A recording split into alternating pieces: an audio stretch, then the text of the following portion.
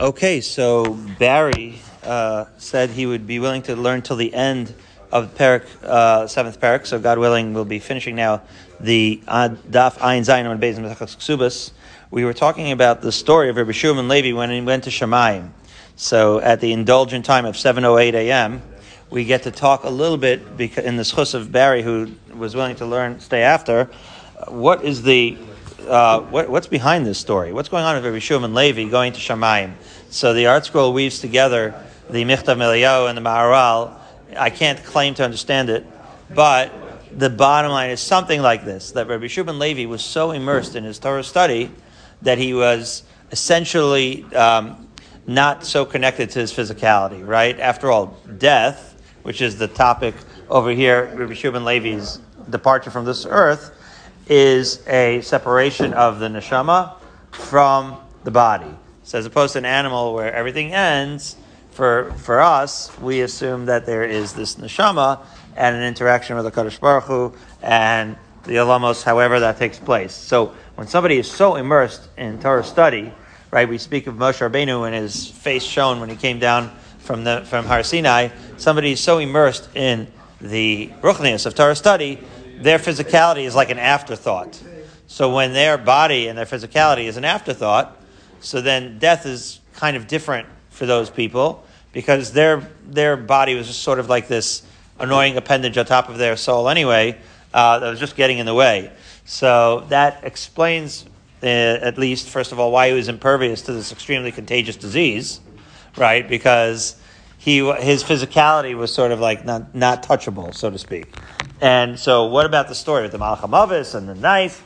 So they go through each detail, what it would mean. Essentially, what it basically means in essence is the Malach HaMavis couldn't touch this guy. So it was just his choice. In other words, everything was going to be on his terms. He was already there as far as being fully ruchni. So the extraction of his neshama from his body wasn't anything that was going to affect him really in any serious way. He was already immersed in that. And so because of his Torah study, he was able to tell the Malach HaMavis, maybe put me here, put me over there. What did he mean when he made the Shvuah? So the article explains something to the effect of he wanted to get a sense of what exactly his Chuyas was, where in the Olam Hazeh, he was testing himself in certain ways. Rabbi Shimon Levi was, maybe there would be a nisayon of some sord of internal battle about whether he would want to go back to Olam Hazeh, and he said, no, I'm committed to Olam Haba. Why did he take the knife? Why did he, at the very end, why did we just say, why do you want to keep the knife for himself? Well, Barry, you don't know when you're in these situations, right, when you're dealing with the Malach HaMavis, whether perhaps this was a point where he was supposed to usher in the days of Mashiach and death, do away with death altogether. Turns out that was not the case, but he thought maybe that was the case. Something to that effect. Be that as it may, as Reb Shimon Levi, we pick up 9 lines down in the wide, he gets to Gan Eden, and Machriz Eliyahu Kameh. So none other than Eliyahu HaNavi. I guess he's the maitre d' Elahavdil of Gan Eden. And he says, Panu Makom Levar Levi, Panu Makom Levar Levi. So he's making an announcement. Reb Shimon Levi, who here is quoted as Bar Levi, son of Levi, he says, make way for Bar Levi. So Azul Ashkachel Reb Shimon Bar Yochai. How do you like this? So Reb Shimon Levi wants to find Reb Shimon Bar Yochai. Clearly, if this is where Reb Shimon Levi is hanging out, and where Reb Shimon Bar Yochai is hanging out, it is an exalted place indeed. So we see that Reb Shimon Bar Yochai up there is considered big stuff as well. Anyway, he sees Reb Shimon Bar Yochai, he's looking for him. So it sounds Reb Shimon Bar Yochai, he's sitting on 13 chairs of fine gold. So he's got a good seat. Amalei Atu Bar Levi, Reb Shimon Bar Yochai says to Reb Shimon Levi, are you Bar Levi? I hear, Eliyahu Navi announcing your arrival. So Amalei Hen. So Reb Shimon Levi says, yes, that's me. So near us, Keshes Be'amecha. So now Reb Shimon Bar Yochai is asking him, did you ever see a rainbow in your days? What is this small talk? So in the days of Noach, we saw a rainbow, right? When do you see a rainbow? When there is a generation worthy of destruction, and a tzaddik who is so great. However, when there's a tzaddik that is so great that is just transcendent, then he is protective of the whole generation, and you never need to see a rainbow because the rainbow would never be because the world would never be destroyed. In other words, the tzaddik sometimes can be, it's rare, but he can be so great that a rainbow wouldn't be necessary in that generation because he is like the rainbow. In other words, he is the protection, right? And Hashem doesn't need to fall back on his promise that he wouldn't otherwise destroy you because so long as this tzaddik is there, he would never consider destroying. Okay. So as it turns out Rav Shimon Bar Yochai was such a tzaddik that there was never a rainbow in his lifetime. So he wanted to know, was there a rainbow in Rav Shimon Levi's lifetime? Because obviously it's big stuff. So amazingly, Rav Shimon Levi said to him, yes, I think there was a rainbow in my day. So Rav Shimon Bar Yochai said, Im Kain, Yata Bar Levi. So you can't be Rav Shimon Levi, because Rav Shimon Levi is such a renowned tzaddik that there never would be a rainbow in his time. The Gemara ever says, Velohi, Deloha V'midi. Isn't that amazing? Rav Shimon Levi essentially lied. Because really there was not a rainbow ever in his time. Rav Shimon Levi was in fact enough of a tzaddik. So why did he not say that there was never a rainbow in time? Ela Savar, Lo Achzik Tivus Nafshe. Rabbi Shimon Levi thought to himself, I'm not going to brag about this. This would be what they call a T4 about 10 years ago, meaning he's not going to brag about it, but what, so he's going to lie about it? So the only way I can understand it is he was being very modest. The truth is that he had never seen a rainbow, but how's he to know? I was once in Hawaii, and the entire time that I was there for 3 days, outside our window, there was a rainbow. The same rainbow during the daytime. So how is he supposed to know what's going on in Hawaii? So, you can't really ever know whether there was or wasn't a rainbow in his day. So he just, out of modesty, this is my interpretation, said, yeah, there probably was a rainbow. But he knew that he personally never witnessed one. And he probably, if you asked him, give him a lie detector test, would probably say that there's a good chance that there never was one. But he was extremely modest and said, maybe there was one. Be that as it may. That was Rabbi Shimon Levi. So he was a great tzaddik. Now, Rav Chanina Bar Papa, Shushvina Hava, okay, he was, a Shushvina means like a buddy. He was a buddy of the Malach HaMavet, another person that was so immersed in Torah that really death was going to be on his own terms. When it came to his time to pass away, so again, they said to the Malach HaMavet, go do his bidding, do whatever he says. He's kind of buddies with us. So the Malach HaMavet goes to Rav Chanina Bar Papa, appears to him. So Rav Chanina Bar Papa says, can you give me 30 days? Can I have a 30-day window here to just chazer my stuff? Why? Because when a person comes to Olam Haba, they say, happy is he who comes here with the Torah knowledge in his hand. So he wanted another 30 days to chazer everything. So Shavke, sure. I mean, it's his show, right? So the Malach HaMavet leaves him 30 days, grace period. So like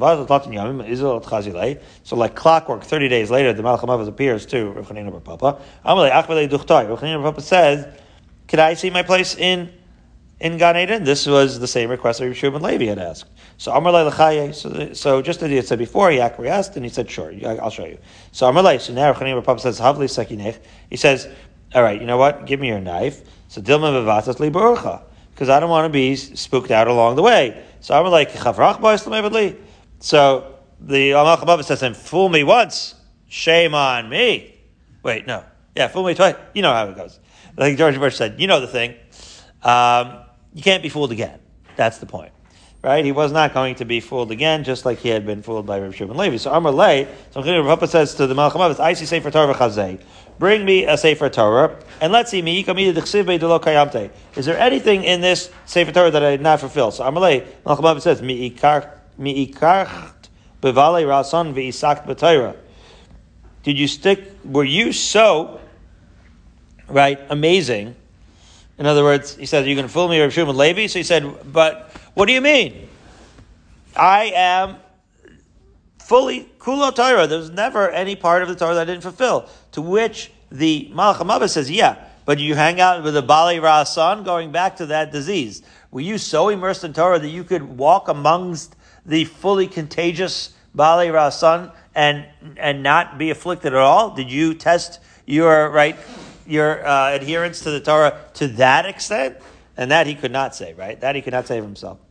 Anyway, be that as may, even though Rav Chanina Bar Papa did not have that kind of incredible level of Rav Shimon Levi to go into Gan Eden alive, there was this additional thing that when and this happens about once or twice in a generation, where you have such a generational tzaddik that a column of fire separates between him and everyone else upon his passing away. And that's our tradition, right? That a column of fire will not appear, right? As we just said, only once or twice in a generation. So, Karav Lagabe Rabbi Alexandri. So Rabbi Alexandri comes this pillar of fire that appeared in front of Chanina Papa. Amar said, he said, you know what? Allow us to come close, right? Remove this pillar of fire, because after all, that would be a kavod chachamim. Because after all, what does the pillar of fire do? It distinguishes him. But Rabbi Alexandri wanted everyone to hold of the what? Of the gedolim that were left behind. In other words, if you're singular, how are they going to listen to us, right? Who now they're going to have this physical reminder of them not being on the same level. So lo ashkach. The column of fire still didn't move. So he said, do it for the sake of your father. So lo ashkach. It's still not. So Alexandri said, do it for yourself. What does that mean? Well, if the pillar of fire is there, they can't give him a proper haspedim and all that, obviously. So then he's stalik. So amazingly, Rav Chanina Rav Papa was so great that even Rav Papa, who we know is one of the greats, his chus was not enough to remove this pillar of fire, but it was the chus of Chanina Bar Papa himself, the ability to give him a proper hasped and burial, that was in fact the merit by which this pillar of fire went away. So Amar Abaye comments that this says Lafuki Mandalo Kiyem. This is supposed to separate from any person who did not fulfill, right, the Torah as fully as he did. To which Amalei Ramasna Lafuke Mimar. It's coming to exclude somebody Delo Islay Make Leigre.